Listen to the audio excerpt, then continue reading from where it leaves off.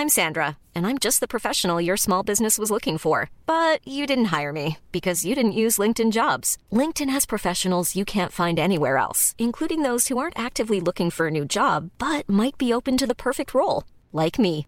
In a given month, over 70% of LinkedIn users don't visit other leading job sites. So if you're not looking on LinkedIn, you'll miss out on great candidates like Sandra. Start hiring professionals like a professional. Post your free job on linkedin.com/people today.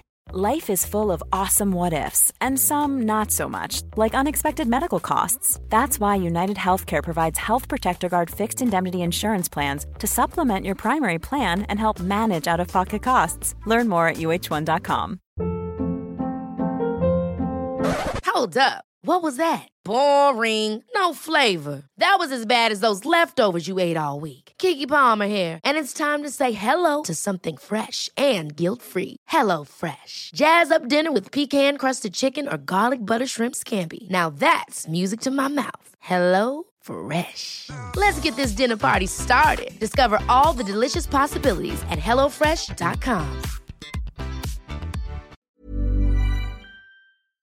All right. Hello, everyone. Thank you for joining us as always. Today I've got a very special episode. Special guest here, Dr. Alessandro Porcella from the American Biodental Clinic in Tijuana, Mexico. Thank you, Ryan. It's a pleasure to be here and join you guys and, get the message across about holistic dentistry and everything we're doing here at the clinic. Yeah, and I think your story is pretty interesting, Alessandro. If you'd like to just kind of give us the very brief, because you kind of grew up in a clinic, right? Like your dad founded the American Biodental Clinic. That's pretty cool to me. I mean, my dad was in radio. It was kind of cool, but it didn't, unless I went into radio, it didn't give me much of a foundation here. But yeah, you came up with this. So how did that turn out? Yeah, it's an interesting story. My dad originally started off as a jeweler and then went into working with an MD in LA, managing clinics. And then years later, it went into the dental field. So our clinic, American Biodental Center, has been around for 24 years. When my dad founded it, he founded it originally as just kind of a standard dental clinic.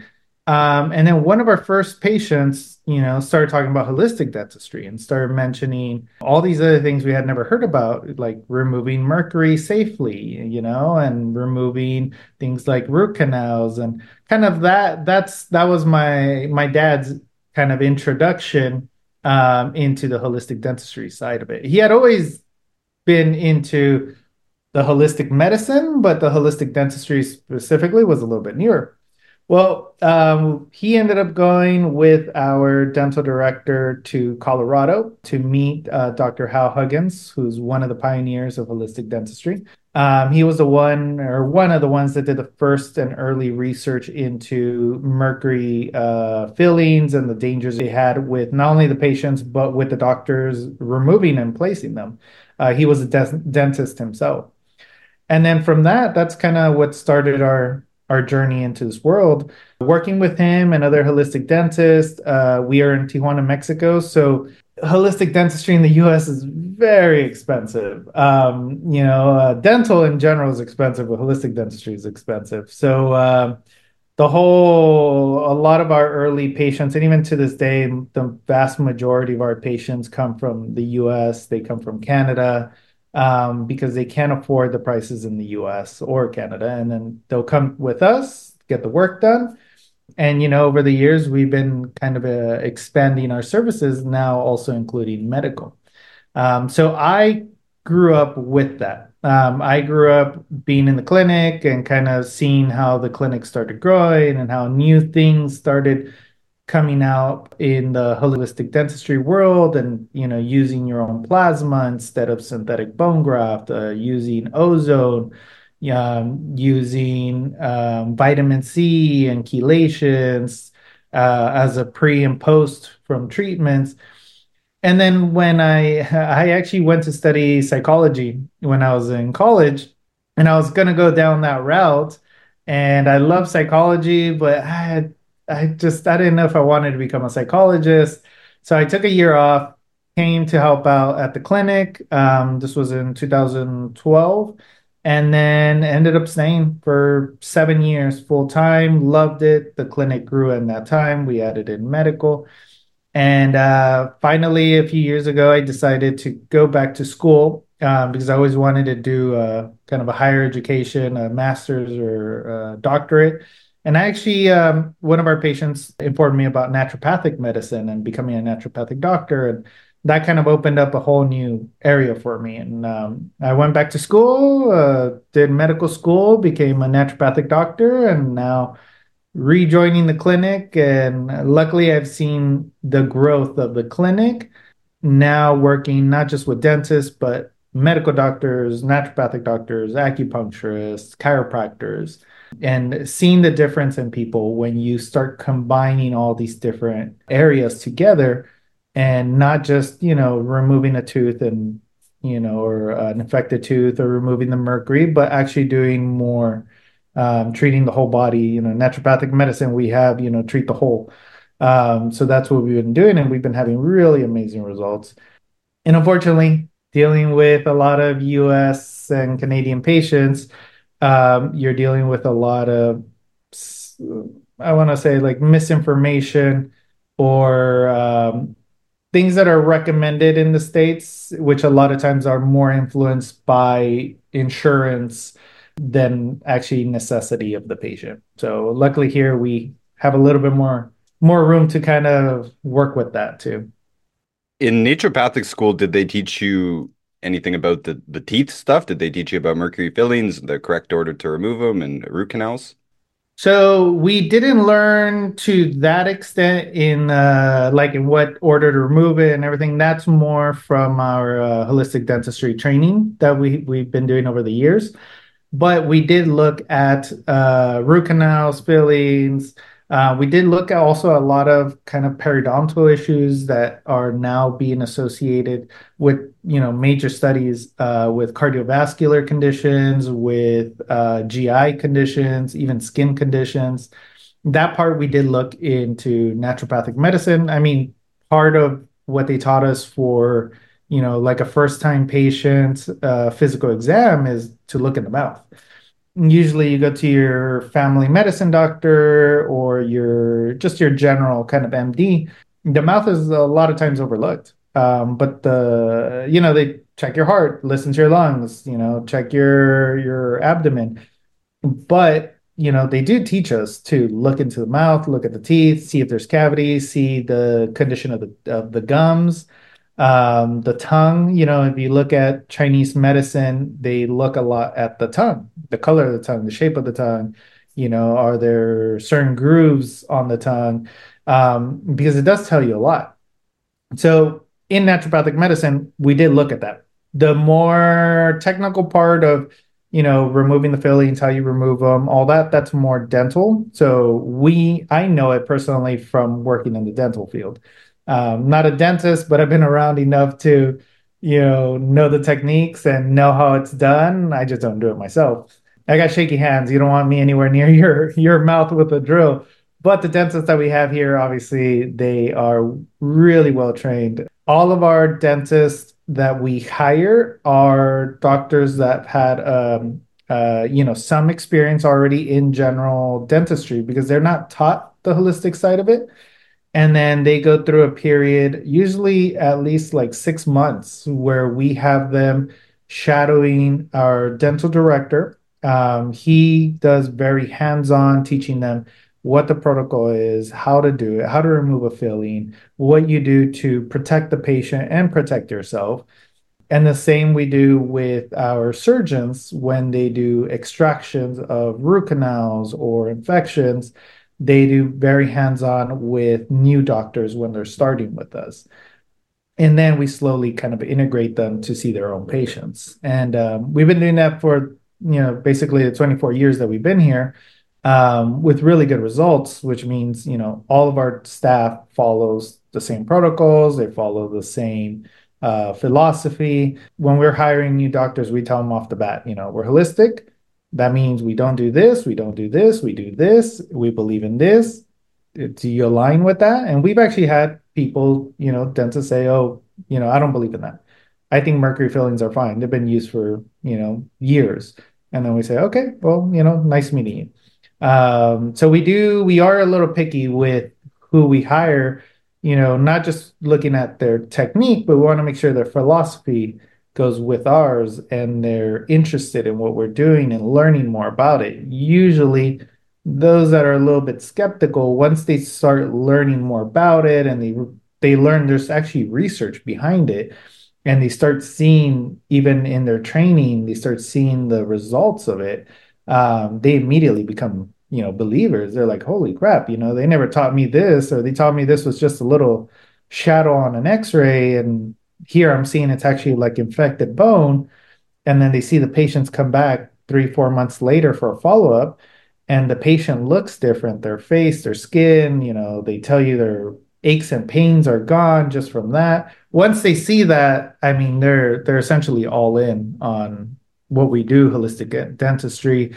And not just, like I mentioned, the clinic has dental and medical, so not just holistic dentistry, but start looking at the integrative medicine side of it too, where we add on, different IVs. We do things like chelations. We work with stem cells here. And once you start kind of doing the full picture of it, you do get really amazing results, and you do get people that are just completely surprised by the results they have from sometimes just doing some small thing in their mouth that they've had there for 10, 20, or 30 years. Yeah, it's very interesting that your doctor never checks your teeth. Meanwhile, it was like 100 years ago that Dr. Weston A. Price proved that dental health is a solid marker of health in general, that people who had bad teeth also had bad health, and vice versa. Those who had fine teeth had never heard of many of the diseases he was looking for. So, Yeah. you said some interesting things here. One of the things you said was that when you're removing the fillings, you have to train on how to do it safely for the dentist as well. And I thought Hmm. it was very interesting that Hal Huggins, you mentioned him. We've done a Hal Huggins episode here on Mercury Fillings, audience. You can check that out if you haven't seen it.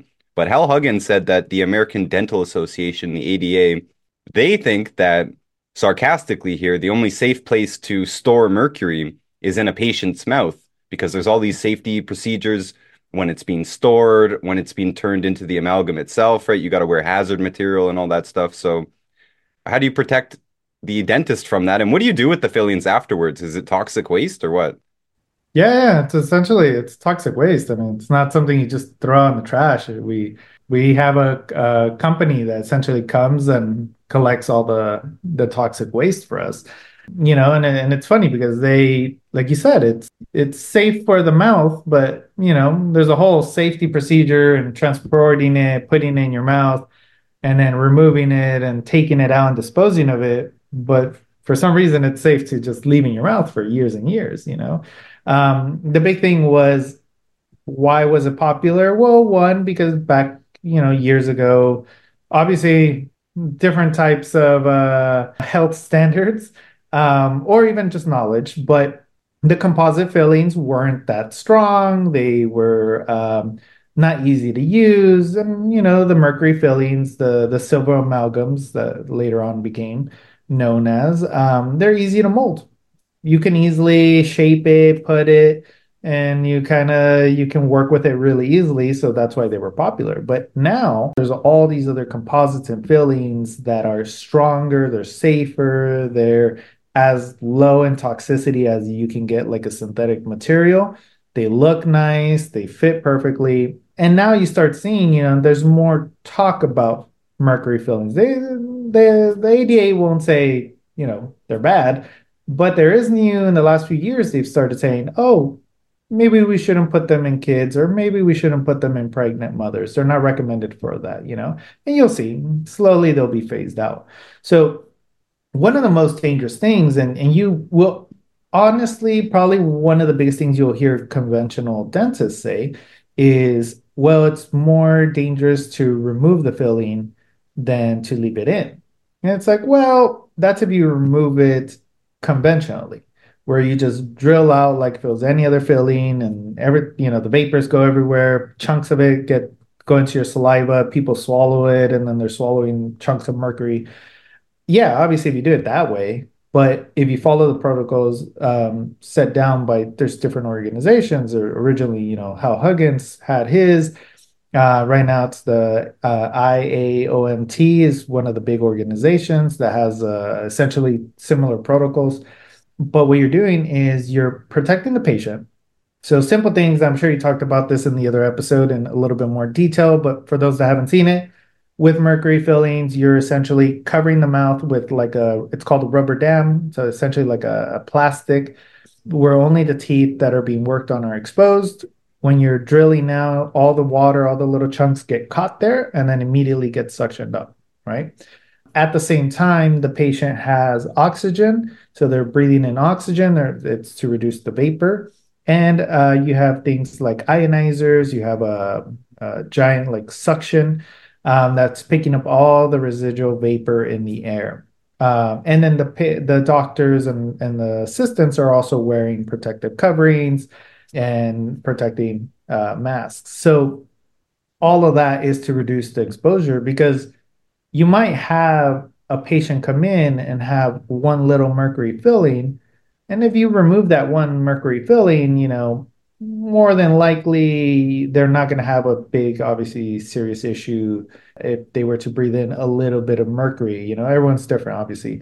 But the doctor and the assistant, they're removing one mercury filling, 10 times a day and over the years, and they actually start getting the neurological problems. They start getting, it's been linked to irritability. Some even say, although I don't think this has ever been tested, but dentists have one of the highest suicide rates for professions. And there's a lot of talk, at least back in the day, that it might have been related to the usage of mercury fillings. Besides that, it's a very stressful job. So all of that we do is to protect the patient and at the same time also protect our staff, because if anyone's being exposed to more mercury, it's also the staff that's, seeing multiple patients and removing multiple ones throughout their lifetime. So here at our clinic, we've done like chelations on our staff. We do metal testing here too, both for patients, and we've done them for our staff. And obviously we invest in our clinic to have the proper equipment and proper filtrations, and we're always checking on that. But most clinics and most doctors don't do that. So you end up going to places that are essentially contaminated by all the mercury that's been removed and placed and, just kind of dealt with over the years. Tell us about root canals. What exactly is it? There's some confusion. What exactly is the problem, and what do you guys do about it? So root canals, I would say mercury fillings is something that over time has been more aware of and more kind of slowly being phased out quietly in some places. But root canals is the other one that is a big contributor, we believe, and we've seen to your health. There's a lot of confusion around root canals because some people don't realize what a root canal is. And, your doctor will just say, hey, you need a root canal and a crown. And people think like, oh, it's just the process to get a crown, but it's actually two separate procedures.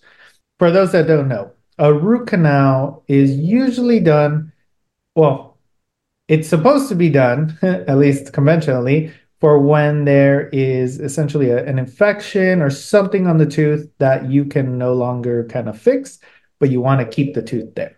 All right. Unfortunately, we see a lot of times root canals being done because the patient had a little bit of sensitivity and they had like a little cavity and things like that. That's a whole other thing that we can kind of get to. But the root canal procedure, what it does is you have the tooth and then they essentially kind of drill into the tooth. They go inside the tooth. Different ones, one have one root, others have two or three. And in those roots inside the tooth, you have your nerves, blood vessels, arteries, and veins that supply blood to the tooth and take out the waste. In the case of the nerve, it's also what provides, the nerve conduction for it. Because the tooth is a living organ. Oh yeah. Correct? I mean, in school they teach us that a tooth is an organ. You know, it's not as big and as complex as, say, your kidney or your liver, but each tooth is its own little organ. If you look at the definition of an organ, you know, it's different types of tissues coming together to do a function. That's a tooth. A tooth is a separate little thing that's connected with the blood and nerve vessels and, you know, attached to the bone by ligaments, similar to any other organ in the body. So with the root canal procedure, what they do is they go in and they actually sever all of that. And if you ever, you can look up now everything on YouTube, look up how a root canal procedure is done. They go in and they literally like shred the nerve and the blood vessels all the way down to the root. If there's an infection, then that's what they use to kind of go into the bone and kind of clean out. And then they essentially put a material in there to seal the inside of the tooth. Obviously, by drilling into the top of the tooth, you usually fracture the tooth, and that's why usually with root canals, you end up getting a crown on top.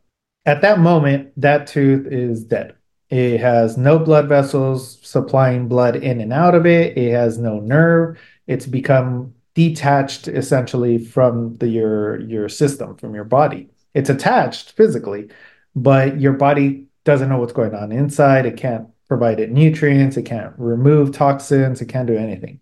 There are different types of materials that are also used to pack in there. Usually, the more common ones have some metal and some things, essentially like bleach, are kind of used to clean out the tooth before they pack it. But that sealed tooth remains there. And root canals are one of the few procedures done in essentially all medicine where a dead organ is left in the body. You're just dead tissue in general. You know, usually when something becomes necrotic, doctors cut it off, burn it off, but they remove it. The thing about the root canals is it leaves a tooth there that, you know, you don't have to deal with implants, you don't have to do removable partial. And obviously, in conventional dentistry, it's not taught as being bad or harmful. So it's not necessarily that your dentist is doing something to harm you on purpose. It's just kind of what they're taught. But more and more research is coming out that, you know, they do have these long-term effects. Why? Because it's a dead tooth. And the root canals are going to decay. You normally don't see it because there's a crown on top of it. But usually when you remove a crown from an older root canal, what you find is like a black stump that's there. And root canals go out one of two ways. They either get reinfected, sometimes they have to be redone once or twice by your dentist, and then it gets to a point they can be redone, and then they get removed. And usually when they get infected once, the reinfection happens pretty quickly. It doesn't last as long. Or because it becomes so brittled and essentially rotten that when you bite down one day, it cracks. And then you're just left with the broken root there, which has to be surgically removed. Root canals, even though they might not seem like there's a major infection there, if you look and study the anatomy of a tooth, it's tubules. It's a bunch of like little caverns that the tooth has. So it doesn't matter how well you pack it and seal it internally, it has a lot of space for bacteria to get in there. And once bacteria kind of gets in and replicates, your body doesn't know what's going on because you severed all the blood and nerve vessels into it. So your body can only respond to what's coming out, which is the bacteria, which is the toxins it produces. There's aerobic and anaerobic bacteria. You know, there's certain labs that you can actually send out the root canal or, you know, like essentially like the biopsy of it, and they'll give you the breakdown of all the bacteria. And there's some scary stuff in there. And a lot of those bacteria have been linked to other systemic health issues. So it's so bad that removing an old root canal, it doesn't come out like a normal tooth because the bone starts like fusing to the root of it, because again, it doesn't distinguish that it's a separate thing anymore. So it usually requires you going in and kind of digging out some of the bone and like making sure all that abnormal tissue or infected tissue is properly removed before you know, continue and seal it and suture it up. it's one of those things that it's done.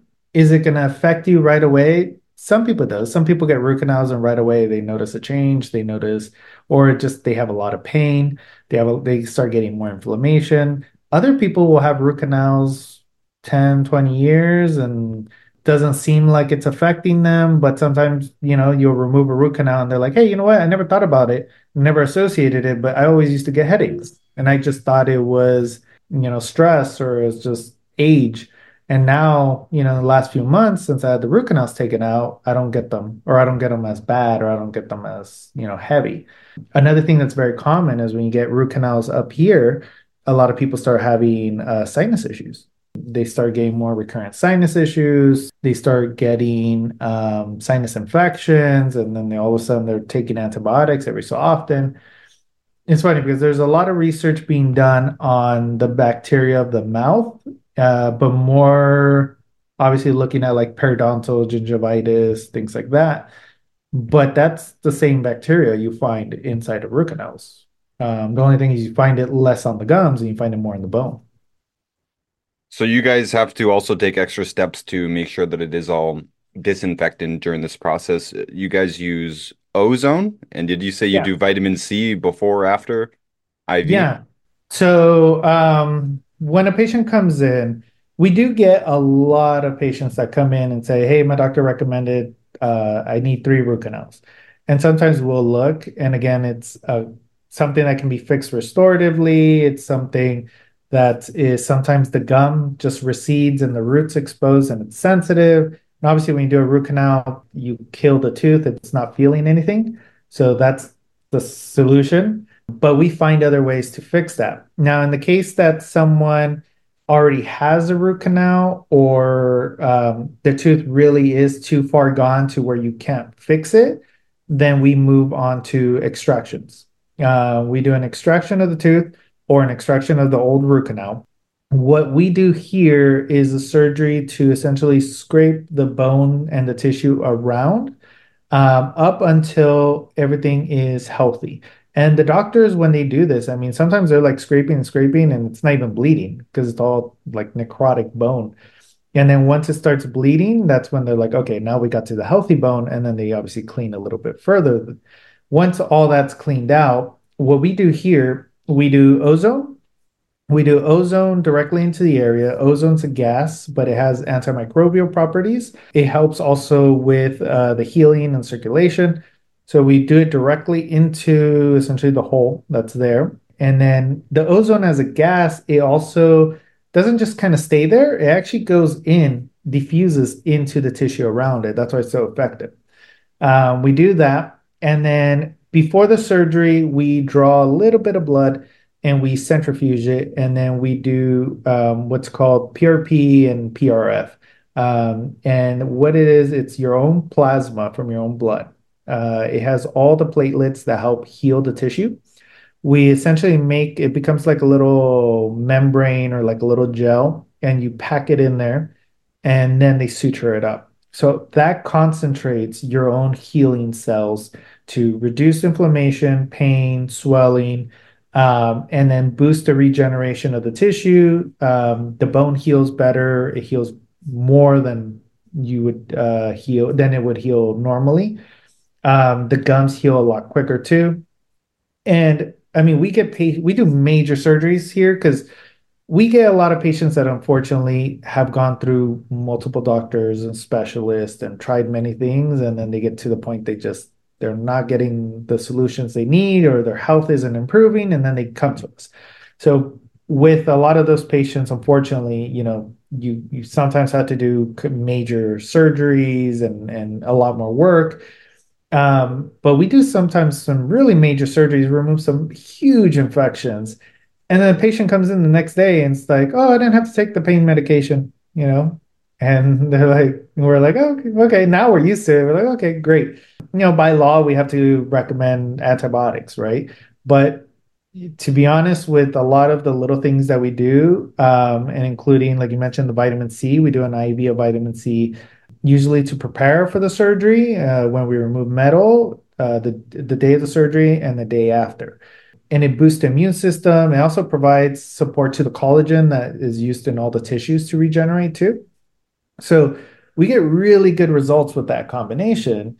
And patients come in and some of them don't take any medications. Obviously, can't recommend that, but they don't take any of like the post-op medications and they're fine because they don't have pain. If anything, most of our patients have like the discomfort the day of the surgery, and then the next day they start feeling better, and then it stays sensitive, obviously, but you can start talking and basically having almost a normal life again, even though you just had like major surgery. Obviously, you still want to rest. You don't want to overdo it.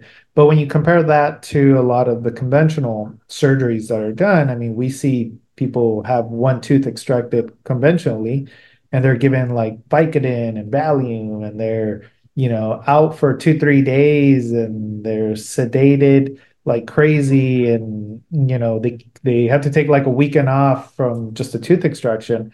When we do major surgeries and like in 48 hours, people are back at work and feeling great. But it's that whole combination that we do to kind of prep, and then what we do during the surgery, and then what we do in the follow-up the following day. And insurance doesn't pay for this, eh? So it's with us, we work well with American insurances that are PPO. They don't cover us necessarily. What we have to do is, our patients still pay, what we charge, and then we help them fill out a form and they submit it. PPO insurances sometimes will cover some things, but they don't cover like the ozone, the vitamin C. They'll cover the surgical part of it or the fillings and things like that, but not the whole treatment. But the other thing, I mean, the other reason they come to us is the prices. We are a third of the cost of the US conventional dentist, and then compared to holistic dentistry in the US, we are from a third to, in certain procedures, a tenth of the cost. So we get people that, send us their plans and it's $50,000, and they're like, hey, I want to go with you guys. And we're like, great.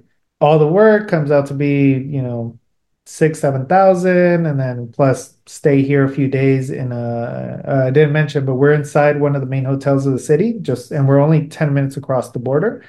So you'll stay at a nice hotel, and even the flight here and back, and they end up spending maybe like 8,000, say, for everything, and the plan included things like vitamin C, ozone, PRP or PRF. And then they're like, hey, like my doctor was going to do less, not put the safer biocompatible materials, and charge me, 5 times or 6 times more than what I paid here. So a lot of our patients say that. They say, you know what, I have insurance, but I'll submit the form if I can and see what I can, what they'll reimburse. But at the end of the day, I'm still paying less and getting more. And yeah, it requires coming here. And I know for some people that's, getting time off from work and everything, but we try to make it as easy as possible. We pick up our patients at the San Diego airport and train station, and on the US side of the border if they're more locally, and drive down, bring you to the clinic, and then when you're done, we take you back. So we try to facilitate as much as possible and make it as easy as possible for our patients. But like I said, we've been doing that for 24 years, and thankfully, over that time, we've helped a lot of people, and we have a lot of patients that are patients of ours for 10, 15 years. Our dental director that's been with us, that was trained by Dr. Huggins, has been with us for 23 of the 24 years. His assistant's been with us also for that time. So what we've been doing has been helping a lot of people. It's been saving a lot of money. And unfortunately, kind of like all things, once in the last few years, when things become a little bit more popular and the trends you start seeing a lot of places advertising, oh, I do holistic dentistry too, and this and that, but they're also doing root canals. Unfortunately, there's a lot of misinformation on that. So I always say, do your research. If you know someone that's been to either us or another clinic similar to us, always better. Because unfortunately, there are a lot of places. There's no one that regulates it, so there's a lot of places that, does a little research or stops using mercury fillings and starts using white fillings, and they're like, I'm holistic. Uh, you really want to kind of research that too. But luckily, like I said, we've been here. We're one of, I think, only one or two in the area that have been around kind of this long and kind of followed similar protocols, although we've added other services like the medical and the chiropractic now. When you were listing earlier a bunch of symptoms that might possibly see relief from getting a filling removed, you said skin. Mhm. Could you explain this? How could getting a filling removed affect your skin or some of those other systems that you mentioned? Because Yeah. the immune system makes sense, right? You're getting mercury poisoning. Again, for those who haven't listened to the mercury episode, if they call it a silver filling, it's not silver. It's 50% mercury. They just don't want to call it a mercury filling. So it's clear that if that is evaporating out, off gassing, or dissipating, that could affect your health because obviously mercury is bad for you. Everyone knows that except for dentists, or at least they know that in every context except for being in your mouth. And the root canal thing makes sense as well. You've got anaerobic bacteria living there behind the sort of caulking that they put in there to stuff up the holes, but the holes are too small, so bacteria can live in there. That can get into your blood. So that's obvious that it could be an immune problem. But how could this affect your skin or any other system in the body? Yeah. So, I mean, well, one, the mouth is the entryway into the body, right? So, even in the last few years, there was some studies that came out looking at, we always hear about the gut microbiome, right? And that's the big thing right now is your gut. It's the microbiome. It has its own bacteria and how that affects the body. In naturopathic medicine, that was like almost 99% of the conditions when people come in, it's we always look at the gut, because there's always some connection, but there's also the oral microbiome, which is connected to the gut microbiome. And now, even the last few years with, COVID and everything, they started talking about the lung microbiome, which is also connected to your mouth. And you breathe through here and it passes through all that. So they find similar bacterias in those areas. So one, that's the entryway. So if you have this infection in the mouth, you have, especially if it's gone to a point where it's an abscessing and it might not even be hurting. That's the big thing. With these infections in the bones at the root of the teeth, they don't always hurt. A lot of times they hurt for a while and then they go away, and it's usually because the bacteria found like a access to oxygen. Or once they start hurting, in the case of a root canal, it's not the tooth hurting, the tooth is dead, there's no nerve. It's the tissue that is around it fighting off this infection that's formed. But essentially, all that you end up taking into your body, right? In the case of mercury fillings, you have a lot of times thyroid issues, and if you look at like thermographies, you see, and with root canals too, you see this infection like red going down here, and what's it passing by? Your thyroid. What's one of the biggest things people are suffering from now? It's thyroid issues. Obviously, there's a lot of other factors, a lot of environmental and chemical factors, but I'm sure that's not helping, right? But the thing with bacteria, or the thing with infections, whether they're in the mouth and your toe and your, gut, whatever, it causes inflammation in the body. And one of the first places you start seeing inflammation is, one is sometimes musculoskeletal, and two, it's in skin conditions. And using the gut microbiome as kind of probably where you would find the most research associated with it. But there's a lot of connections with like eczema and dysfunction in the gut.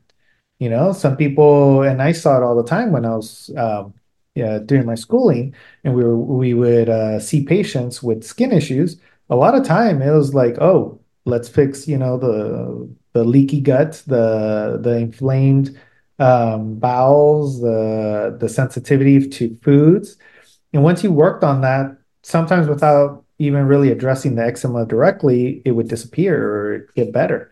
And you kind of have the same thing going on with the mouth. The mouth has this inflammation that your body is constantly dealing with. It is constantly trying to remove it and fight it. So a lot of people start seeing issues with their skin. There are doctors that have done this is something we haven't done so much. We've seen it, we just haven't published it or kind of recorded as much. But there's some doctors that have done a little bit more, where they do like before the procedure, their skin conditions, and then they remove some root canals, and then they do the follow-up, and then you do see changes in skin. I mean, you see everything from changes in like acne to eczema. You see a lot of that. And that the skin, they associate the skin with kind of a reflection of deeper issues going on, right? There's a whole kind of philosophy in medicine that a lot of conditions start internally, and then when they're not dealt with, they kind of like an onion, they kind of go to the next layer, and then to the next layer, and then what's the final layer is usually the skin. So usually when you start getting, a lot of skin conditions, it's a result of a deeper issue. And then, you got to kind of go and address those issues too. Otherwise, they'll just come back. But in the case of dental, especially things like root canals, and I haven't mentioned it yet, but cavitations, which I can go a little bit more into right now. But with that, we saw a lot in cancer. So we have some cancer patients here from in our medical side, but over the years, we've worked with cancer clinics in the area that do just cancer protocols. And they would send us, and they still send us their patients for the dental. And the reason being is because they see better results in their treatments once you remove the mercury, the infections in the mouth, the root canals. And we started seeing this connection where we actually provide this to our patients when they come in as part of the package. There are meridians in the body, right? So Chinese medicine uses acupuncture. Well, your teeth have meridians to certain organs in the body in certain areas. And usually when you're having an issue like on one tooth, you see something going on in that organ. Or if you have something in that organ, vice versa, you start having issues with that tooth. Well, we saw this a lot in the cancer patients. Again, you're probably not going to find a major study on this or anything like that. I'm just talking about clinical experience of not just me, but other doctors that we've talked to and other people that are in this area. But you do see that a lot. You see issues, a root canal on a tooth associated with the large intestine. Large intestines where they have their cancer. The one that we saw a lot with is breast cancer.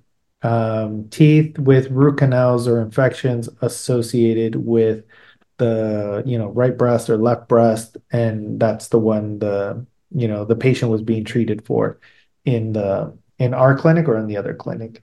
So it will surprise you the type of connections that you can kind of see. At the end of the day, not saying the one root canal in your mouth is the cause of all your health issues, not necessarily. Can it be? Sure. But we're also live in a world that we're so exposed to chemical sensitivities and synthetic materials and toxins from all over, right? And mold and all these other things. But, a lot of that's external that you take in.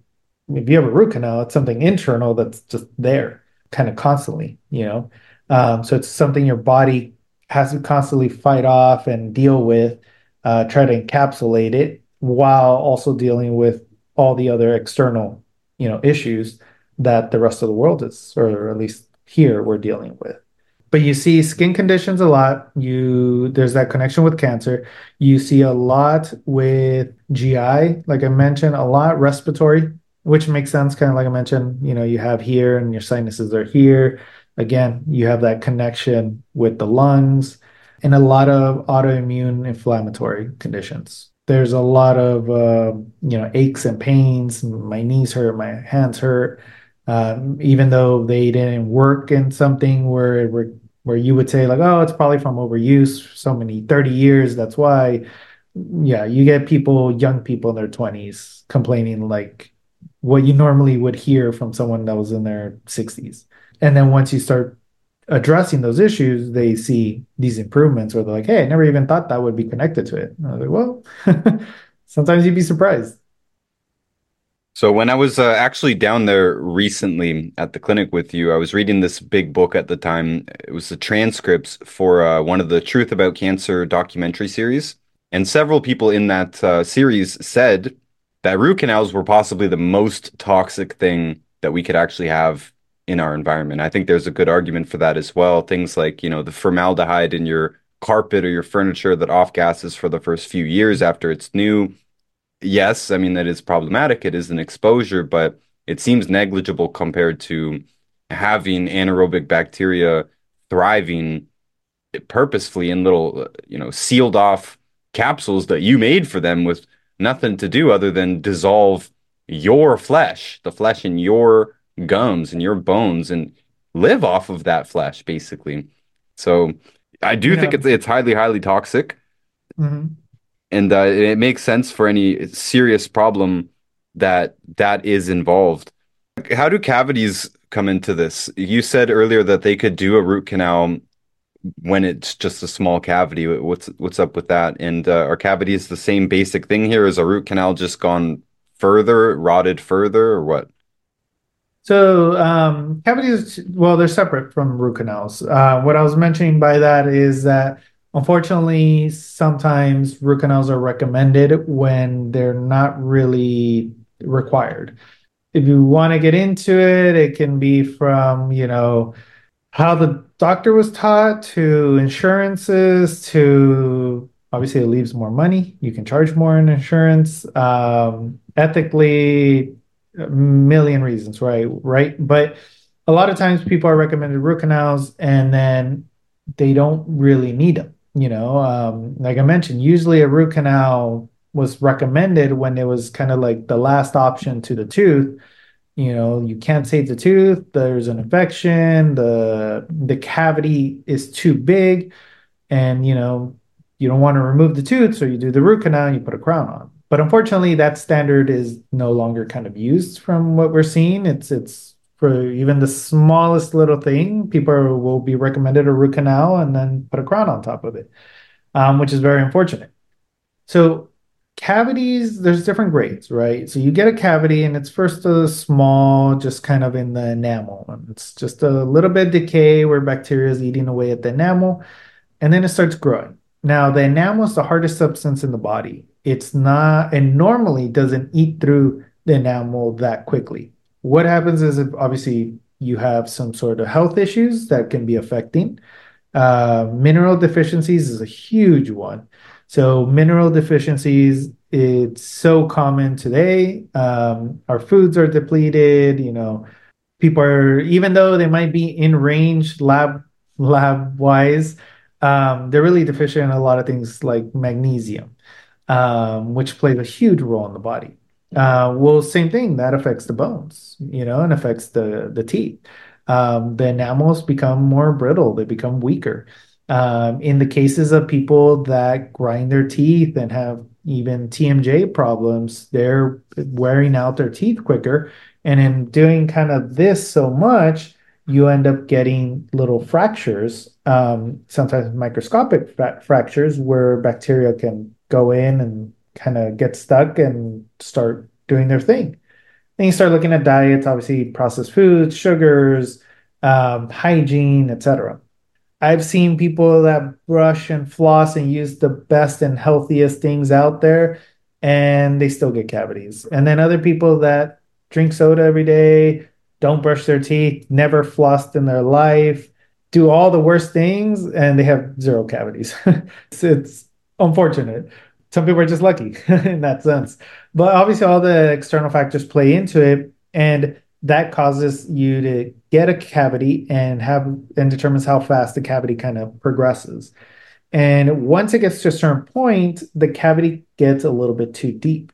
And at that point, drilling out and trying to fix that sometimes can't be done because it's too close to the nerve. One, it could reach the nerve. Usually you have a lot of pain. Or it gets so close to the nerve that in trying to kind of clean that out, you're essentially going to make contact with the nerve and then the tooth is going to die. Those are the situations where root canals in the past normally would come in as the solution. But Right now, that's not the case. Sometimes people have a little cavity and they're like, oh, yeah, let's do a root canal. Let's kill the tooth and you won't feel anything. You won't have any sensitivity anymore. But here we try to, even when it's close to the nerve, sometimes we can kind of get really, really close, put like a little medication for a few weeks, see if the nerve calms down and everything's fine, and then we can still seal it up. And that just turns into like a filling or a restoration without us having to extract a tooth. It's more work. They're cheaper. It's not as expensive as a crown or obviously a root canal and a crown. It takes more work. It takes a little bit more time, but at the end of the day, you're preserving the natural tooth, and maybe it won't last you another 20 years, but at least you have a natural tooth for 10 years. But most places jump that. They just go straight to the root canal. Now, I know most of the people coming to you, it'll be too late for this, but I do have a tooth protocol. I don't know if I've told you about this, Alessandro, but when I first Yeah. started in this business, my girlfriend at the time, she was told that she needed a root canal. So we kind of invented a protocol. We did a double dose of our bone and joint formula. For those Mhm. who are in the know, that's the OsteoFX, and we used the liquid for this, so two servings of it, and colloidal silver swished in the mouth, and coconut oil swished in the mouth, organic coconut oil, swished 15 minutes at a time, multiple times a day, and the colloidal silver as much as possible. And yeah, 2 weeks later, I think, maybe 3 weeks later, we went back and confirmed that she no longer needed the root canal. And Yeah. since we've saved dozens of teeth that had cavities or that had been told they needed a root canal with this. And since I've added salt swishing to the list as well, just things that you could swish around the mouth that are generally antimicrobial and generally support the tissue somehow. I'm not sure how salt does it other than killing bacteria, but seems to all of these things be effective. And I also added ginger, chew up ginger into a mush and leave it tucked up there against the problematic tooth. Do that as much as possible until it loses taste, spit it out, chew up another piece of Yeah. ginger. And I don't know if they taught you anything about that in naturopath. Do they have any Yeah. tooth protocols like that? Well, there's like a few things that have been recommended over the years. You're starting to see it a little bit more. What I think the most popular is like the oil pulling, right, with coconut oil. And you do see it helps the gums. It helps, your like I mentioned, it's a microbiome of its own. So you're providing the healthy bacteria there. There are stages where obviously if you waited until the problems become too big, it helps to control it, but sometimes you do actually have to go in and, sometimes remove the tooth or do something else. But if you're using it preventatively or at early stages, yeah, it works really well. Here, one of the things we recommend when people have pain is cloves. People can like chew and place the clove on that area, and it provides a lot of benefit with pain and the infection, inflammation. Now, it's not going to get rid of the infection if it's in the bone already, but it's going to help control it to where you can get to us and we can see you, right? And see what the next step would be. But there's a lot of things, like you mentioned, ginger. Ginger's used a lot. There's a few products that have come out. Fortunately, some got bought out by big companies, but there's a few that are still out that have, you know, essentially all natural ingredients in there. Everything from toothpaste to mouthwashes. And it helps to stabilize the bacteria in your mouth. And by doing that, you're lowering the inflammation of the mouth, you're lowering the plaque buildup, you're lowering, the formation of cavities. And when you add in also things like diet and proper hygiene and things like that, I mean, we've seen people with small little cavities come back and the cavities are gone. There is a threshold where once it gets past kind of a certain point or a certain depth on the tooth, it won't regenerate that much, but it definitely helps. And in some cases, small ones, we've seen that they've disappeared essentially. So there's a lot of things that you can do both at home, preventatively, or even in acute situations if you have you start having pain, you start having sensitivity. A lot of sensitivity in the teeth ends up being from receding gum lines. The gums are one of the most sensitive tissues in the body. They're one of the best healing tissues, but one of the most sensitive. So a lot of times people, are eating something, taking something, brushing incorrectly, and it's causing their gums to recede a little bit. So you have like the tooth, and then the gum's supposed to be here, and then it just recedes a little bit. And then now you have the root exposed, and the root doesn't have the enamel to protect it. So when you eat something cold or drink some hot tea, or you even when you brush and the bristles are kind of touching there, you get sensitivity. And it's not so much that the tooth is bad, it's that your gum got inflamed and receded a little bit. And a lot of these natural products, the coconut oil and well, there's now a lot that you can do, helps to kind of clean up the area and let the gums heal before it progresses to the next step, which is, formations of cavities in that area. Once you get a cavity in that area, it's very delicate because not only is it more sensitive and more pain, well, sometimes some people have cavities there and they don't have too much sensitivity, but it eats away quicker because there's no enamel. It's just the second layer, which is dentin, which is softer, it's more porous, and it's closer to the nerve. It's more dangerous to get a cavity at the root of the tooth than it is to get at the top of the tooth. And that's something we always tell our patients, it's come in, obviously get the mercury fillings out, root canals, things like that. And then after that, it's like, and there's cavities in the gum line area, you want to address those. You don't want to wait too long on those compared to a cavity at the enamel part of the tooth, the conventional like cavities that we think about.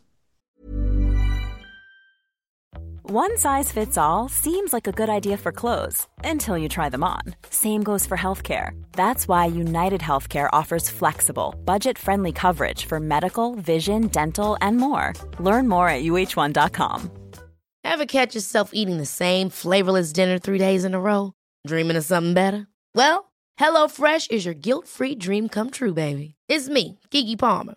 Let's wake up those taste buds with hot, juicy pecan-crusted chicken or garlic butter shrimp scampi. Hello Fresh. Stop dreaming of all the delicious possibilities and dig in at HelloFresh.com. Let's get this dinner party started.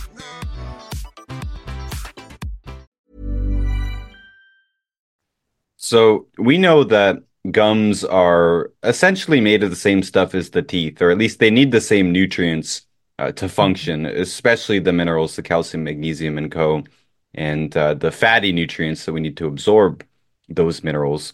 So we know that gums can be regrown, by the way. Anyone listening who, you have receding gums, you just said that receding gums are the number one cause of sensitive teeth. And you better watch out. You go to the wrong dentist, they might try and do a root canal for a sensitive tooth. I guess if they kill the tooth, then it's not sensitive anymore. Yeah, Hey, you'd be surprised how many we get of those.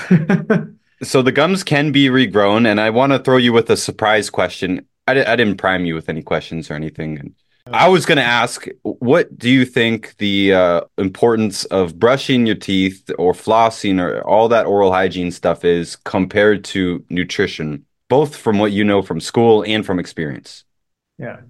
So in an ideal world, I would want to say brushing and, flossing isn't as necessary, maybe as it was in the past. For the vast majority of people, though, eating processed foods and sugars and, obviously there's more things in the environment if we want to go a little bit deeper than that.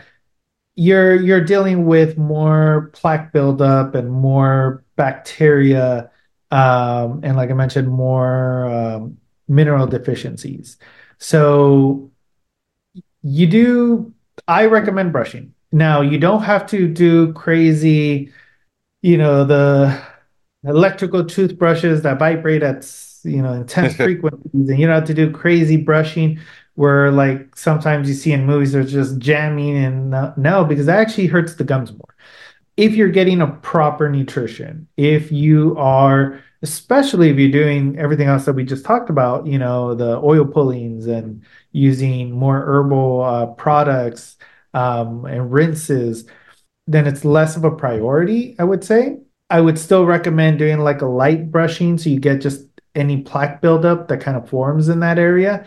And again, maybe it's more necessary now than it was in the past. And after certain meals, obviously, if you do feel like you have things stuck in between the teeth, that's where I would do the flossing, mainly just to remove that. And there's nothing that's stuck there that's going to trap more particles. And then you get like these little pockets there, right?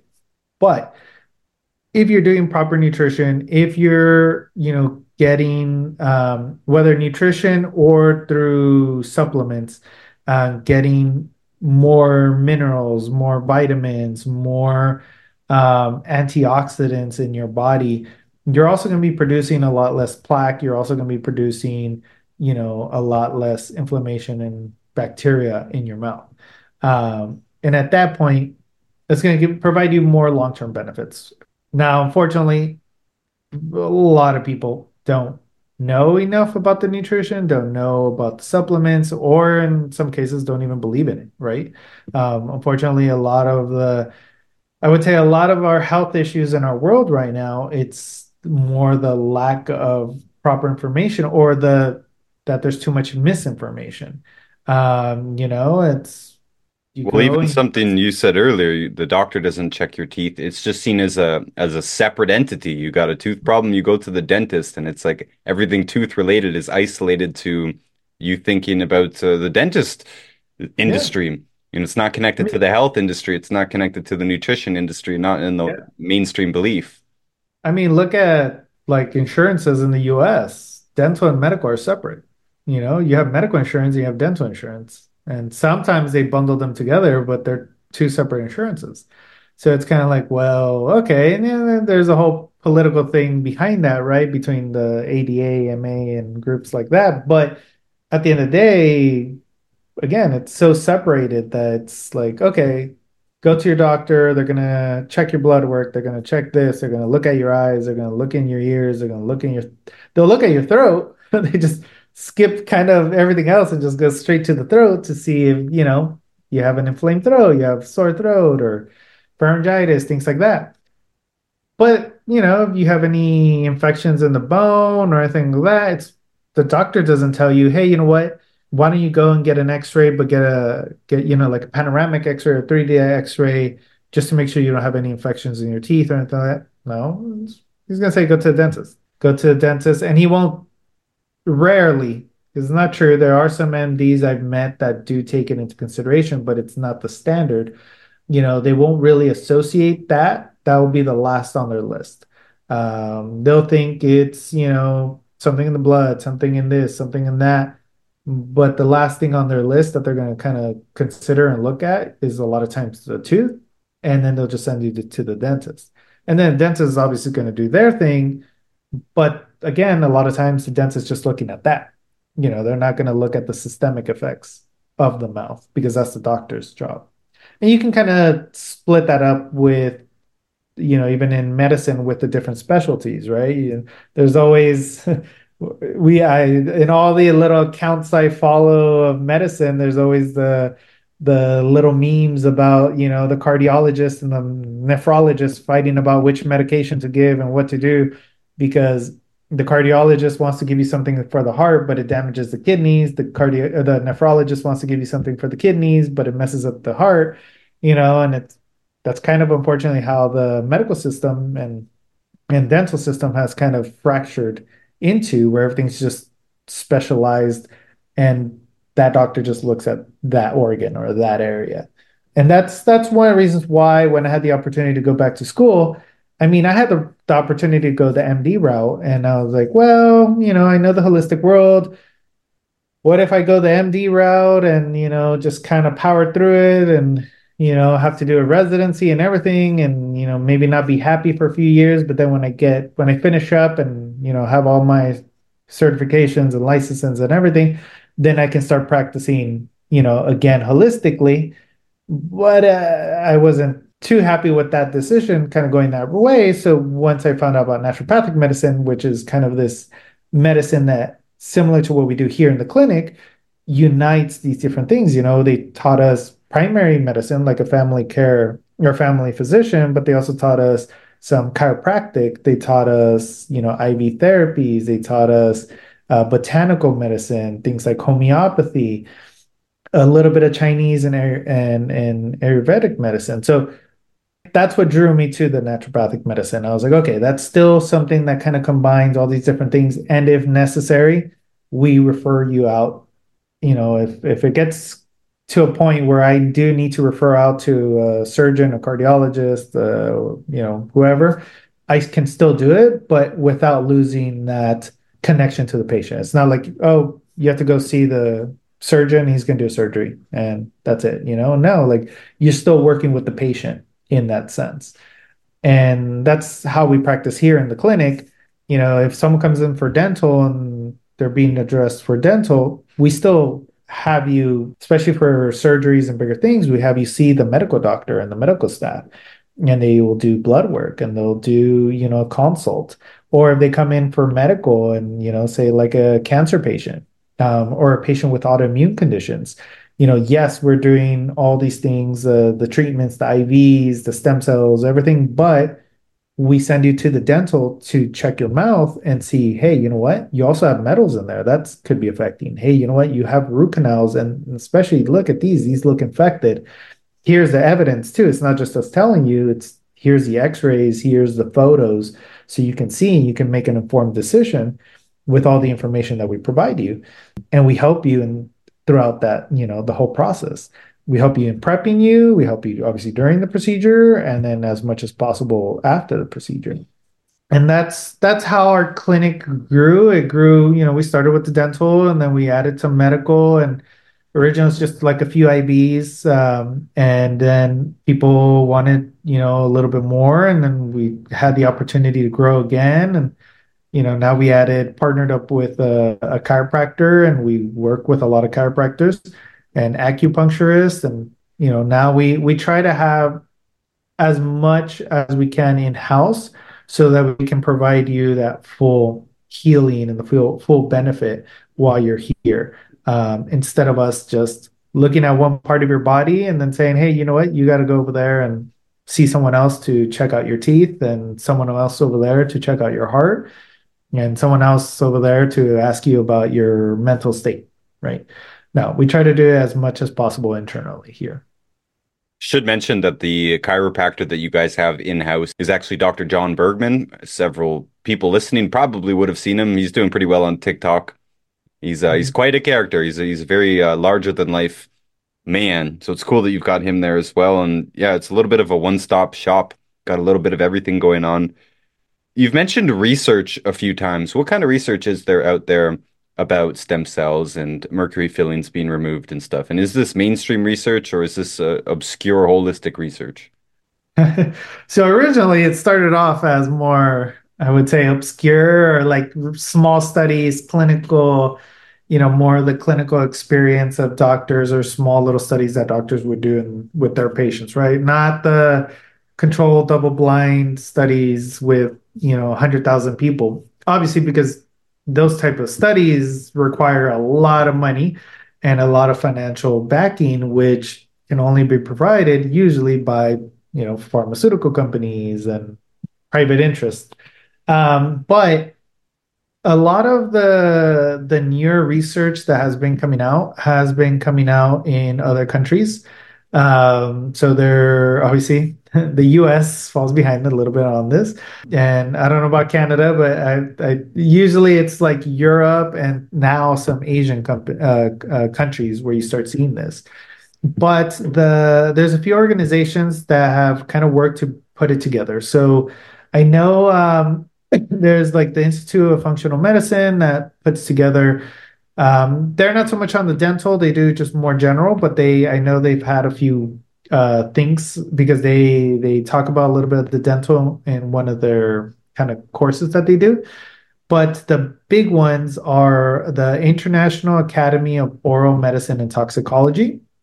They gather research that's been done, and I believe they also help promote it. And they have been gathering information on everything from fillings to now root canals, cavitations. There's even some research around implants, because that's another thing with whether titanium versus zirconium implants. They gather kind of anything related to dental and toxicology. They're the ones, I would say the number one right now. There's other smaller ones. They work very closely with them that also have been doing small research. The thing is, again, to do a big research, you need a lot of financial backing and a lot of approvals that sometimes don't get approved, depending if, what you're trying to research. Or you might be able to do something and then they get feed or pushback from which journals to submit to, right? Or accept them. But I would say for research, the best source right now is the IAOMT, the International Academy of Oral Medicine Toxicology. They have been working really hard in building up the database so that it's more accessible to people. You'll find lots of books. I mean, Hal Huggins had books. Weston Price obviously had some books. And there's a lot of other doctors that have written books and done like case studies and now, I mean, even if you just follow doctors online, on social media, the big thing right now, a lot of holistic dentists are starting to do just that. They're not doing so much research, but they're showing like, hey, you know what? I removed this. I did a study on it, and this is what we found. The same bacteria is known to cause this, and that. My patient had these symptoms. Hopefully we get to a point where one day we can do these large studies, but considering there it's going to be counterproductive and affect the finances of a lot of places, I don't know if we'll see it in our lifetime. They might just get slowly phased out, kind of like mercury is right now. Yeah, it might cause a dent in the dental industry. I Yeah. should mention that I don't brush my teeth not very often, and it's been that way for a very, very long time.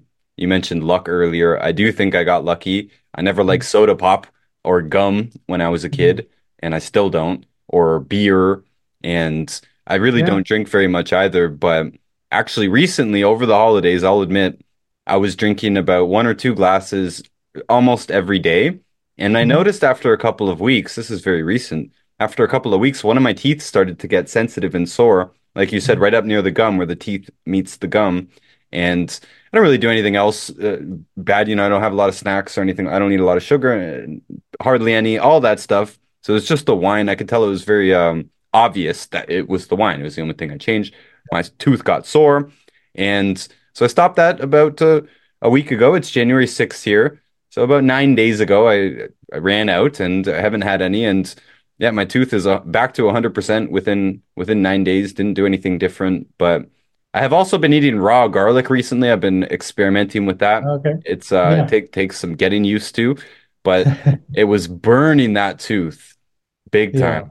So I don't know if it was a bacterial thing or if it was acidic alcohol. I don't know, but maybe that helped it too because now it's fine, just like the other ones, without really any brushing or flossing, just a little bit. Use just a tiny little bit of toothpaste.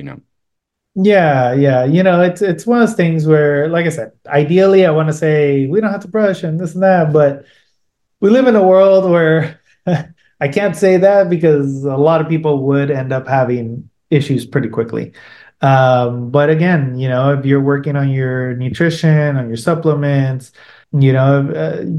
people start seeing also when you start looking at what you eat and drink and how you feel, when you actually kind of pay more attention to that, people start noticing like, hey, you know what? Every time I eat this, I get, tooth sensitivity, or I get, stomach aches, or I get headaches.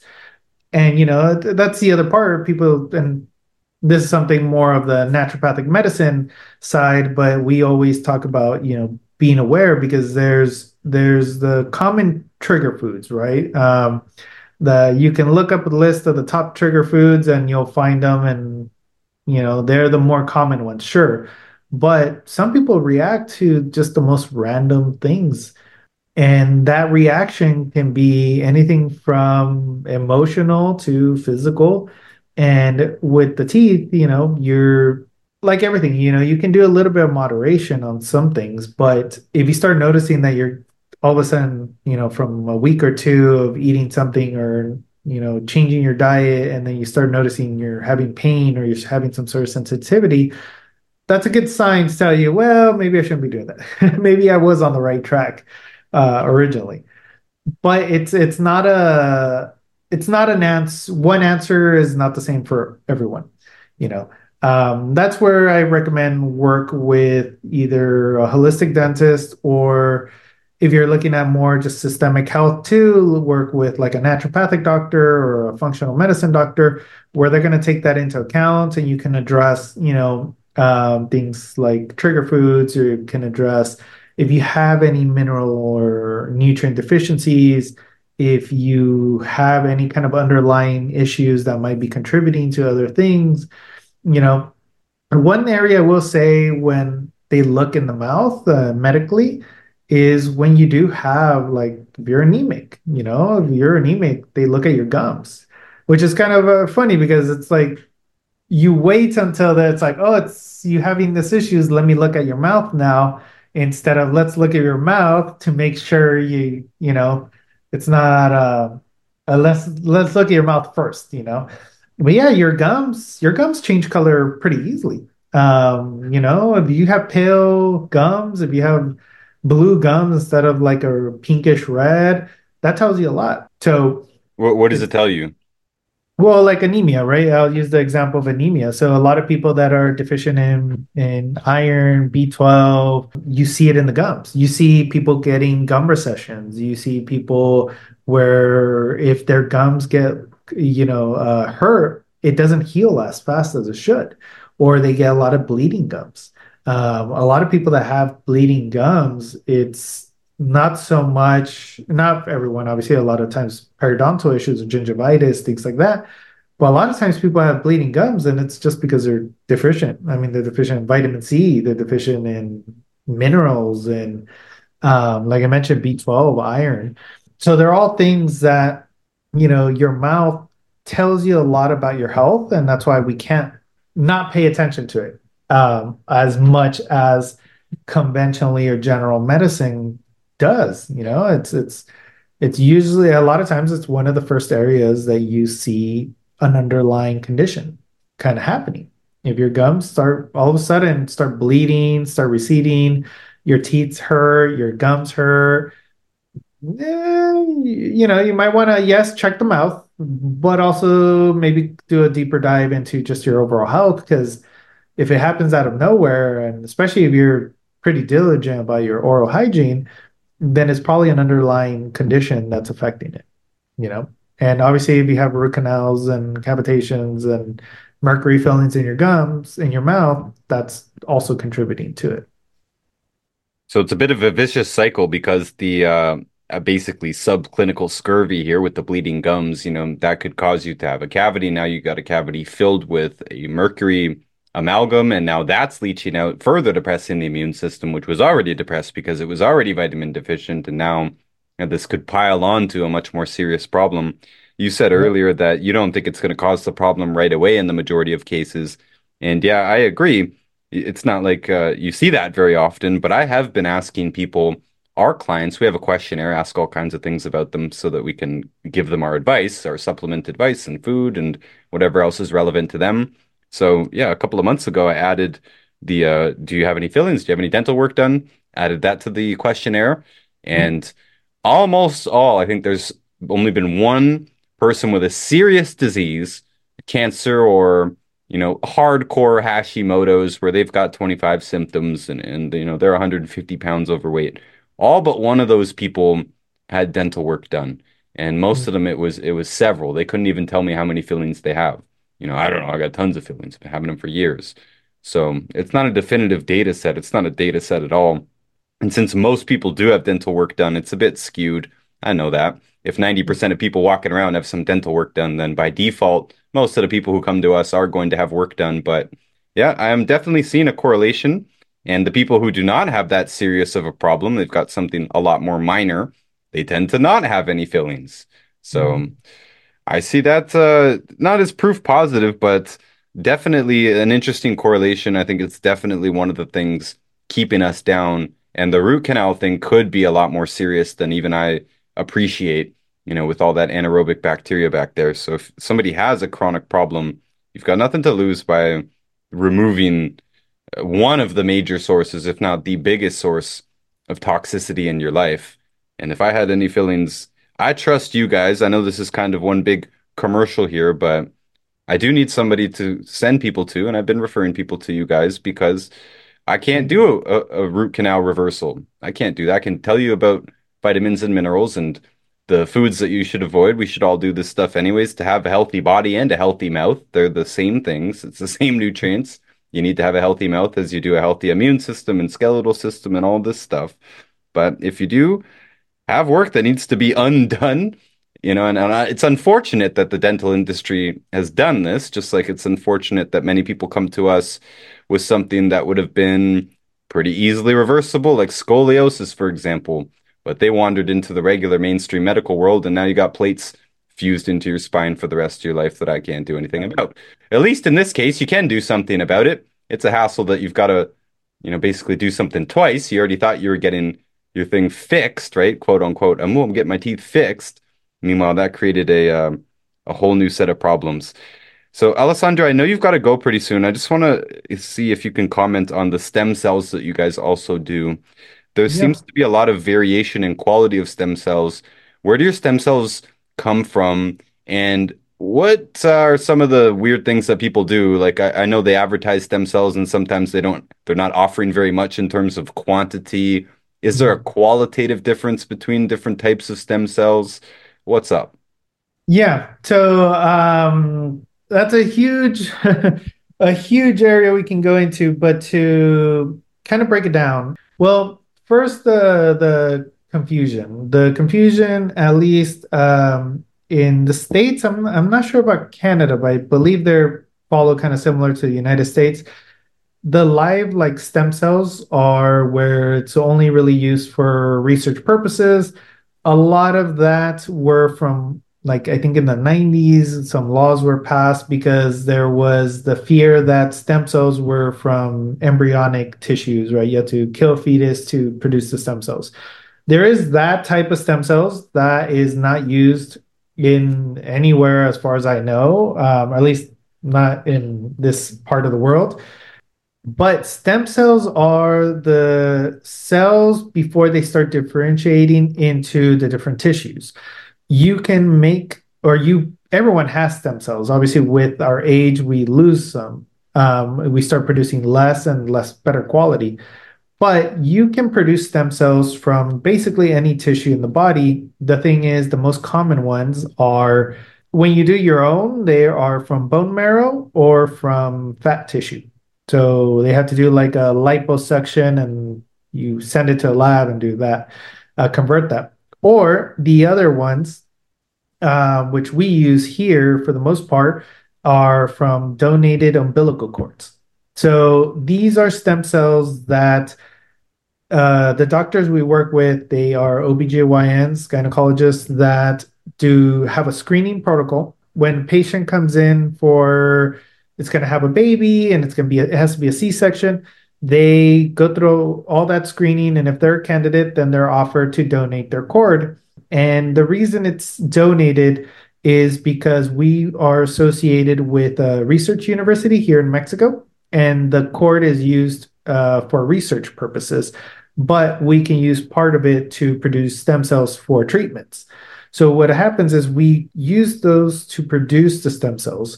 Now, in the US and I think this is why I mentioned I think in Canada too, what they promote as stem cells a lot of times is more exosomes because of the regulations and everything. But exosomes is just like a byproduct of the stem cells. It's something the stem cells secrete. It's a little messenger chemical. They do have benefits. They do help, but they are kind of a level or two below the actual stem cell treatments. It's just that's where the confusion comes in. So we get a lot of people that come in and say, "Hey, I had stem cell treatment, and it was, so many thousands of dollars, and it didn't help, or it helped a little bit." And we're like, oh, once we researched like where they did it, we're like, okay, no, well, it's exosomes treatment, right? So what we do here is the full stem cells. The stem cells are providing a lot more benefits, and they also do provide the benefits of the exosomes because they do produce them. But they help to regenerate tissue, they help to lower inflammation, and they help to modulate the immune system. What that means is if you have something that's depressing your immune system, it helps to essentially raise your immune system. But in conditions like autoimmune conditions where your immune system is hyperactive sometimes, and you're having these flare-ups, it helps to bring it down to like the baseline. So here we use stem cells for basically anything, with the exception of cancer.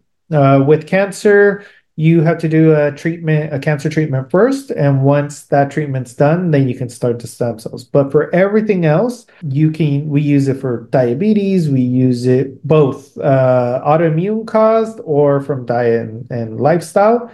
It helps with regeneration of joints. So we get a lot of like ex-military athletes that have worn out joints, they have old injuries.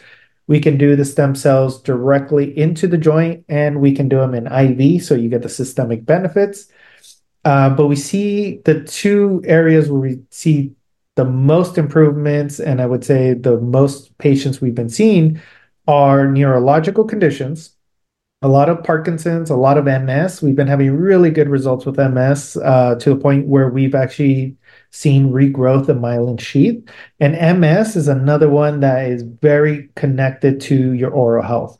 A lot of patients that come in with MS have metals and root canals. So that's part of our treatment, is to address the mouth while they're also doing, or before or after doing, the stem cell treatment, usually before the stem cell treatment.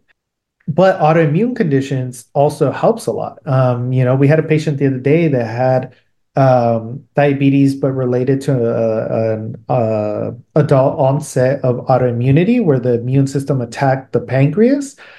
With the stem cells, you're not going to fully regenerate the pancreas, and they're not going to have to take insulin ever again, not to that extent, but it helps to regenerate the tissue of the pancreas. It helps the function of the pancreas, which in turn leads to less use of insulin. And then it also helps with all the secondary effects that that condition causes: the retinopathy, so damage to the eyes, damage to the kidneys, damage, to the liver. All of that gets regenerated by the stem cells. So one of the benefits is, since we're an approved we have an approved lab in association with the university and approved by the Mexican government. We're one of the few, and I think one of maybe like two areas here that has their own on-site labs, to where we can actually produce the stem cells and apply them, which guarantees the amount of stem cells you're getting and the viability. So most places that are doing stem cells are buying stem cells, which are being shipped to them from, in the case of Mexico, they're being shipped from like Mexico City, where all the labs are at. But the thing is, they have to freeze them, put them in a vial, transport them. We used to use those back before we had the lab. And when we had them tested by a research lab, they were 8 to 10% of what they were essentially selling us. Why? Because, they die in the process of transport, they die in the process of freezing. The lab sometimes, there's recommended like how many generations of stem cells you produce. Some, will just keep producing them. So it's kind of a copy of a copy of a copy of a copy of a copy. You start degrading the quality of it. We don't do that. We do a few generations, and then that's it. We make a new batch.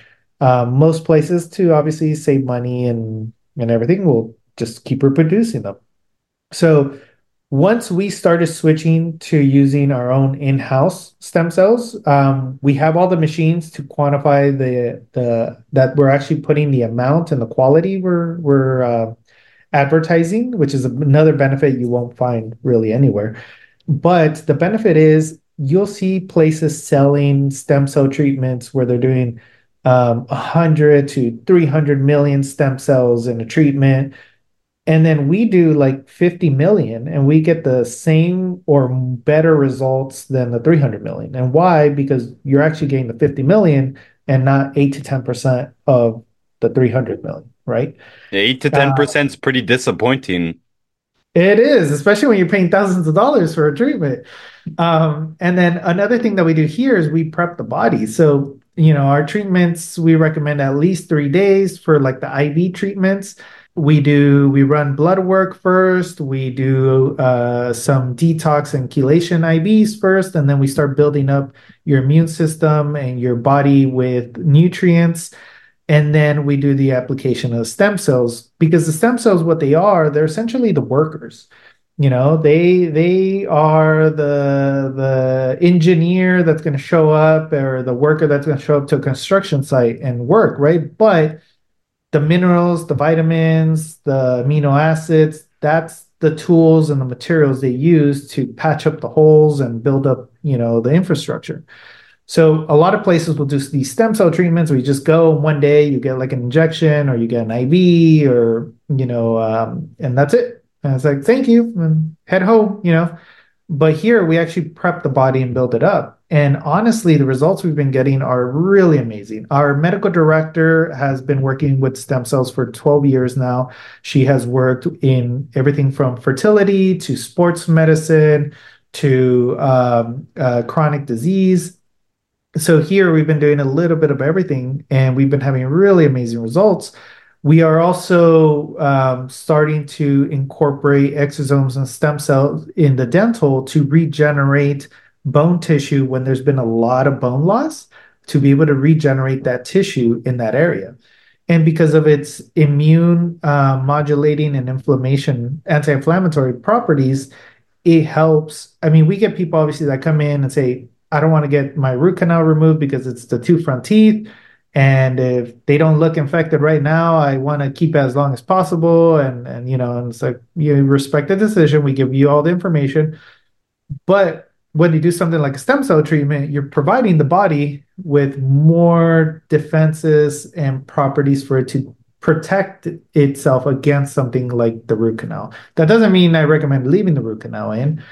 But it helps with even things like that, where, it's not the ideal situation, but it provides some benefit. But we see amazing results with anything with joint degeneration, autoimmunity, neurological. And then obviously we get people that come in that just want to keep feeling healthy and use it for preventative or like the anti-aging effects. And prices are very reasonable, to be honest, for real stem cell treatments like the ones we do here. Other places are charging $20,000, $30,000. Here, our packages, well, we do also like just standard joint, and there's also like aesthetic things that ranges from like 1,200 to 2,000. And then the bigger treatments with the IVs, the IV stem cells. We do hyperbaric oxygen and session with a physiotherapist. Those packages, they're usually around like 6,000, 7,000 for 3 to 5 days.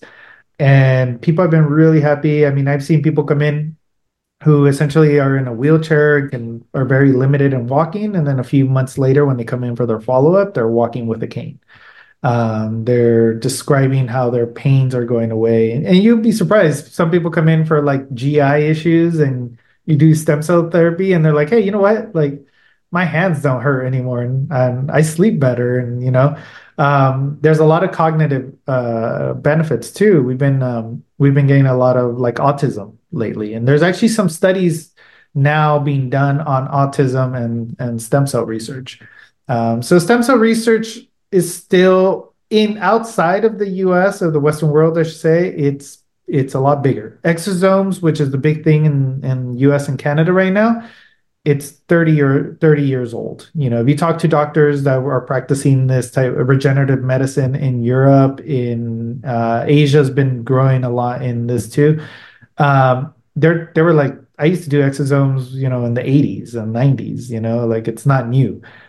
For the US, it's newer technology, right? But the rest of the world has been using stem cells with exosomes, with peptides, with all these other treatments for a lot longer, with really amazing results. I mean, that's why you always hear, celebrities are You don't always hear it, but you hear little rumors of like, oh, a celebrity went to this place in like Germany or Switzerland, and they got these amazing treatments that no one hears about. Well, it's essentially that, but it's not just for celebrities anymore.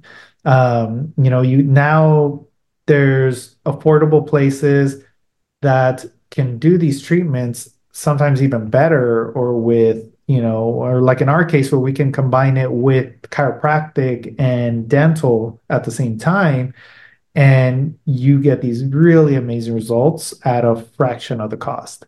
And some people say like, oh, I don't know about investing $6,000 in a treatment like this, but we always say, look, it's your choice, but also look at the consequences of not addressing like some of these autoimmune conditions. Is they get worse, they progress more, and then you're ending up taking biologics, medications, which are full of side effects, depress your immune system, and suppress just the symptoms.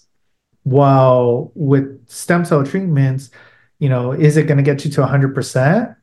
More than likely, with a lot of conditions, it probably won't, but it's definitely going to improve your quality of life. And it's in a lot of cases, it's going to actually give you more benefit long term than just kind of suppressing everything with medications. Or in the case of surgeries, because sometimes we get people that come in and they're like, hey, you know what? They recommended I need knee surgery.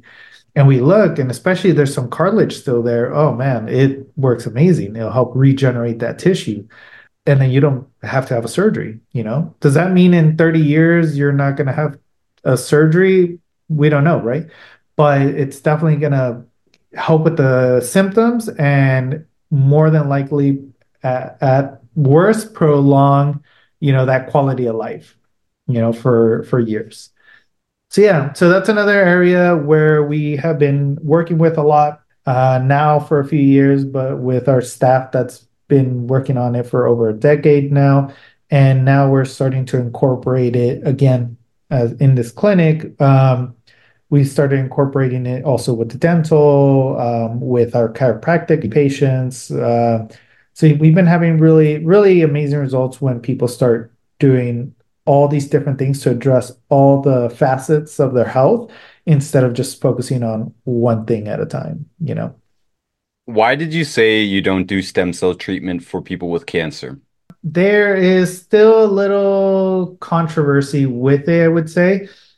Some studies have found that the stem cell treatments, the mesenchymal stem cells that we use, don't affect cancer at all. The fear, and it's an older fear, it's the fear that you're adding something that's obviously healing and helping to reproduce tissue. And promotes Cancer growth. likes to reproduce. Yeah, you might reproduce it. But some studies have actually started showing that that's not the case. In fact, that they might help a little bit because it helps with the inflammation and the immune system. The only thing is, in Mexico, for us to have the permits from the government, that is their kind of one requirement, is the don't put stem cells if someone has cancer until they've kind of done a treatment, or have been cleared and they're in remission kind of thing. Are we worried it's going to reproduce the cancer? Honestly, not really. It's not what's shown to kind of be the situation. But as a precaution right now, that's what we have to do. However, again, kind of what I started mentioning about, I think I got too into it. When you hear stem cells is very broad. There's different types of stem cells. There's different ways you can make stem cells. But there's different types of stem cells. There's stem cells that are used for regenerative medicine, which is what we are pioneering and doing a lot of right now. But there's also stem cells that are specifically used for cancer treatments. And these are used throughout the world, again, for cancer treatments for 20, 30 years now, more probably. They are like the dendritic cells, the NK killer cells, which are just a different type of stem cells, which are essentially targeting the cancer growth, the tumor in your body. We weren't doing too much with cancer up until a few years ago, and now we're working with doctors in the areas that specialized in those types of like immunotherapies. That's what they're usually called. So now we're starting to work in producing those same cells, so we can have that option here. But the regenerative stem cells that we use from the umbilical cord, right now, it's mainly because of the permits and just legality. That's the one thing we can't apply those treatments. Not necessarily like if you have lab work done and you have some tumor markers, that's also something we check and see, and it has to be like above a certain amount where it's not recommended also.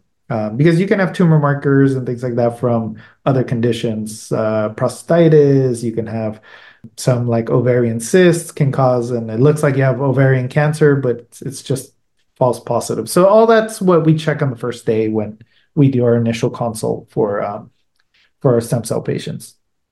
All right, and I'm gonna let you go. I've got a bunch more questions here written down, so I'm just gonna pick one last question here. Okay.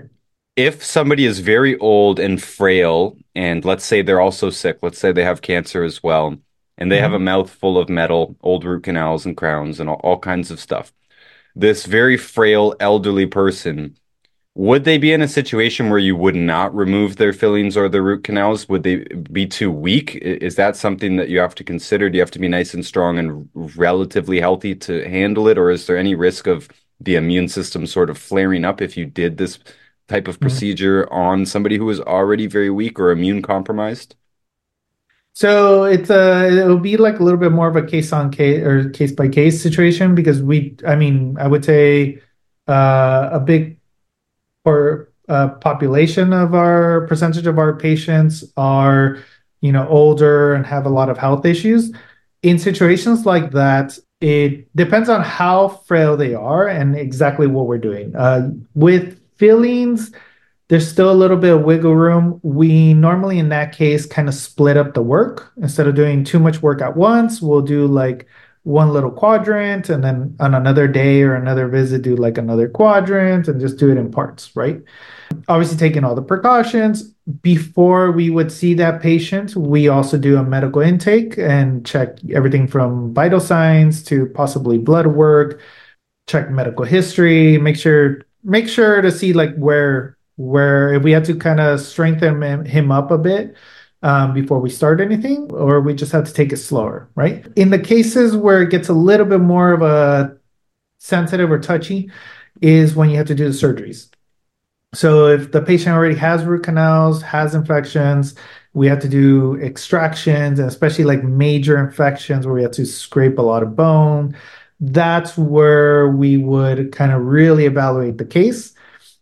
And we see this also with cancer patients. Sometimes people have cancer and they're kind of in treatments for cancer, but they have these major infections in the mouth. And you kind of run into this whole like, well, we want to address the infections of the mouth because they're affecting your health and they're affecting how also successful the treatment's going to be in your recovery. But at the same time, you're going through this pretty intensive treatment sometimes. And this is where we reach out and work with the doctors that are treating them, if it's an external patient, right? But sometimes we do have to kind of build up the patient's immune system, their health a little bit. In the cases of surgery, sometimes we do have to do like one tooth, one area, just kind of clean that out. Unfortunately, it means more surgeries for the patient, but it's also a way that we can kind of get everything done in a way that's not going to be detrimental to their health too, right? And but we work very closely, like I mentioned, besides our doctors here, with specialists that can come in. So in patients that have been a little bit more complicated, I mean, we have anesthesiologists that can come in for sedations, and they do a full intake also. We work with cardiologists that come in and do a full, checkup on the patient's cardiovascular health. And if they find anything, then we work with them on how we would kind of proceed with, say, like a surgery. And everything obviously is disclosed to the patient, to their families. The final decision's theirs. If there's anything that's a little risky, we always tell you what all the risks are and what the benefits are and what are the possible side effects. And if, patient's clear or says, you know what, yeah, I want to get these infections out. I think I think it's making my health worse, then we'll find the way to kind of work with them. And luckily, I mean, we over the years we've had really complex cases come up, and we've always been able to find a solution. But sometimes it does require a little kind of waiting, a little modifying the treatment plan a little bit, but always with working with all the different specialists and doctors, and sometimes from here, from Mexico, and sometimes your doctor from back home that we coordinate with them too, especially if they're on like certain medications or things that might be affecting the treatment too. But yeah, it's again case by case, but we definitely can address it. All right. Interesting. So, Dr. Alessandro Porcella, thank you so much for joining me. And of course, you can see all their services on americanbiodental.com. That is, of course, in the description of this podcast as well. And you guys have another website, holisticcare.com, for the medical stuff, the IVs and stuff. You guys going to merge those websites together at some point? It's funny. We get asked that a lot. The reason is we started with the dental, and our dental is really well known. It's we get a lot of doctors, and we go to conferences, and we have patients.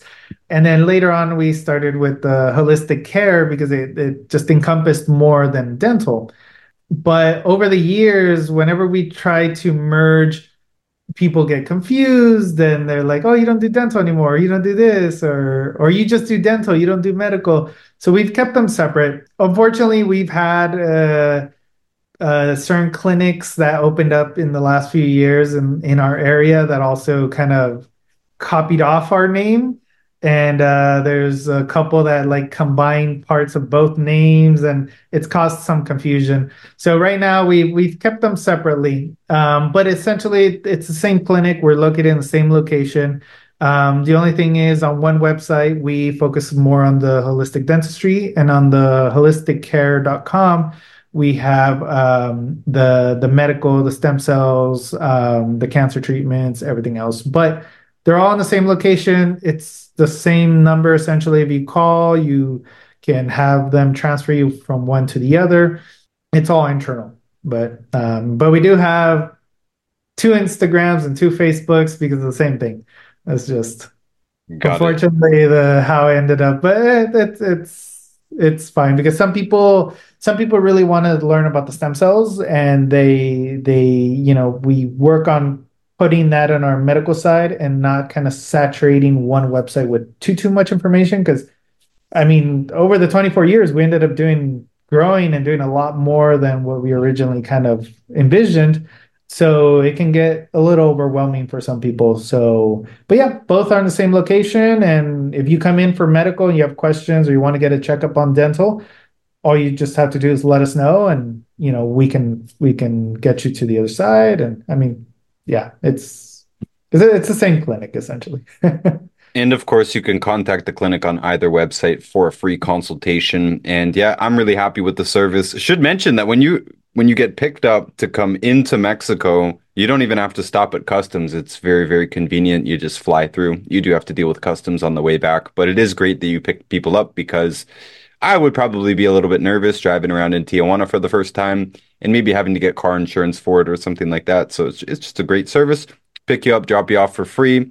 And of course, if you do a consultation with them, you definitely want to mention that you heard it from not us, to get $50 off if you spend at least $400, which is about the price of getting a filling refilled with a safe material. Once again, not us is your referral code for $50 off if you spend at least $400. Alessandro, thank you so much for joining us. I'm going to let you get out of here. All right. Thank you for having me. Thank you once again, man. Take care. And of course, remember that you can always find everything that I do on notusbooks.org, including all the books that I've written and helped publish. There's hundreds of book reviews on the website. Most of them are about health. And there's an archive of this podcast on the website, where you can download all the episodes for free. There's even some secret episodes there that are not posted elsewhere. And on the archive versions, there's actually a special treat at the end. So if you are listening on the archive, stick around after I sign out. And if you do want our health advice, me and my team, we also have free consultations. Our contact page is in the description of this podcast. On that page, there's a questionnaire. You can take that and email it to the coach of your choice. You can see we've got a bunch of coaches there.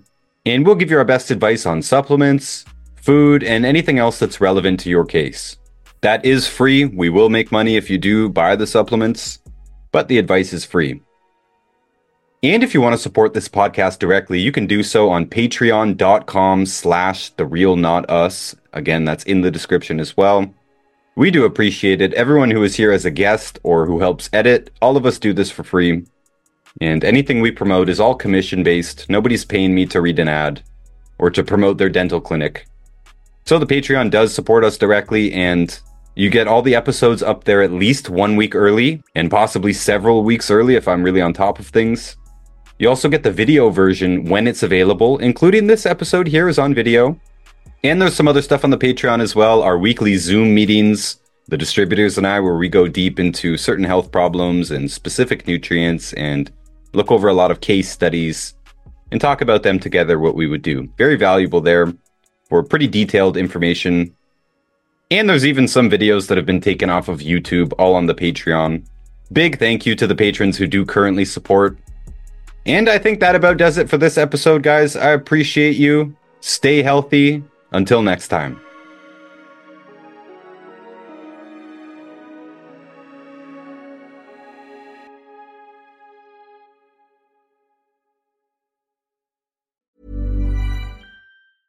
Hey, it's Paige DeSorbo from Giggly Squad. High quality fashion without the price tag. Say hello to Quince. I'm snagging high-end essentials like cozy cashmere sweaters, sleek leather jackets, fine jewelry, and so much more. With Quince being 50 to 80% less than similar brands. And they partner with factories that prioritize safe, ethical, and responsible manufacturing. I love that. Luxury quality within reach. Go to quince.com/style to get free shipping and 365-day returns on your next order. Quince.com/style. Hold up. What was that? Boring. No flavor. That was as bad as those leftovers you ate all week. Keke Palmer here, and it's time to say hello to something fresh and guilt-free. Hello Fresh. Jazz up dinner with pecan-crusted chicken or garlic butter shrimp scampi. Now that's music to my mouth. Hello Fresh. Let's get this dinner party started. Discover all the delicious possibilities at hellofresh.com. Planning for your next trip? Elevate your travel style with Quince. Quince has all the jet-setting essentials you'll want for your next getaway, like European linen, premium luggage options, buttery soft Italian leather bags, and so much more. And is all priced at 50 to 80% less than similar brands. Plus, Quince only works with factories that use safe and ethical manufacturing practices. Pack your bags with high-quality essentials you'll be wearing for vacations to come with Quince. Go to quince.com/pack for free shipping and 365-day returns.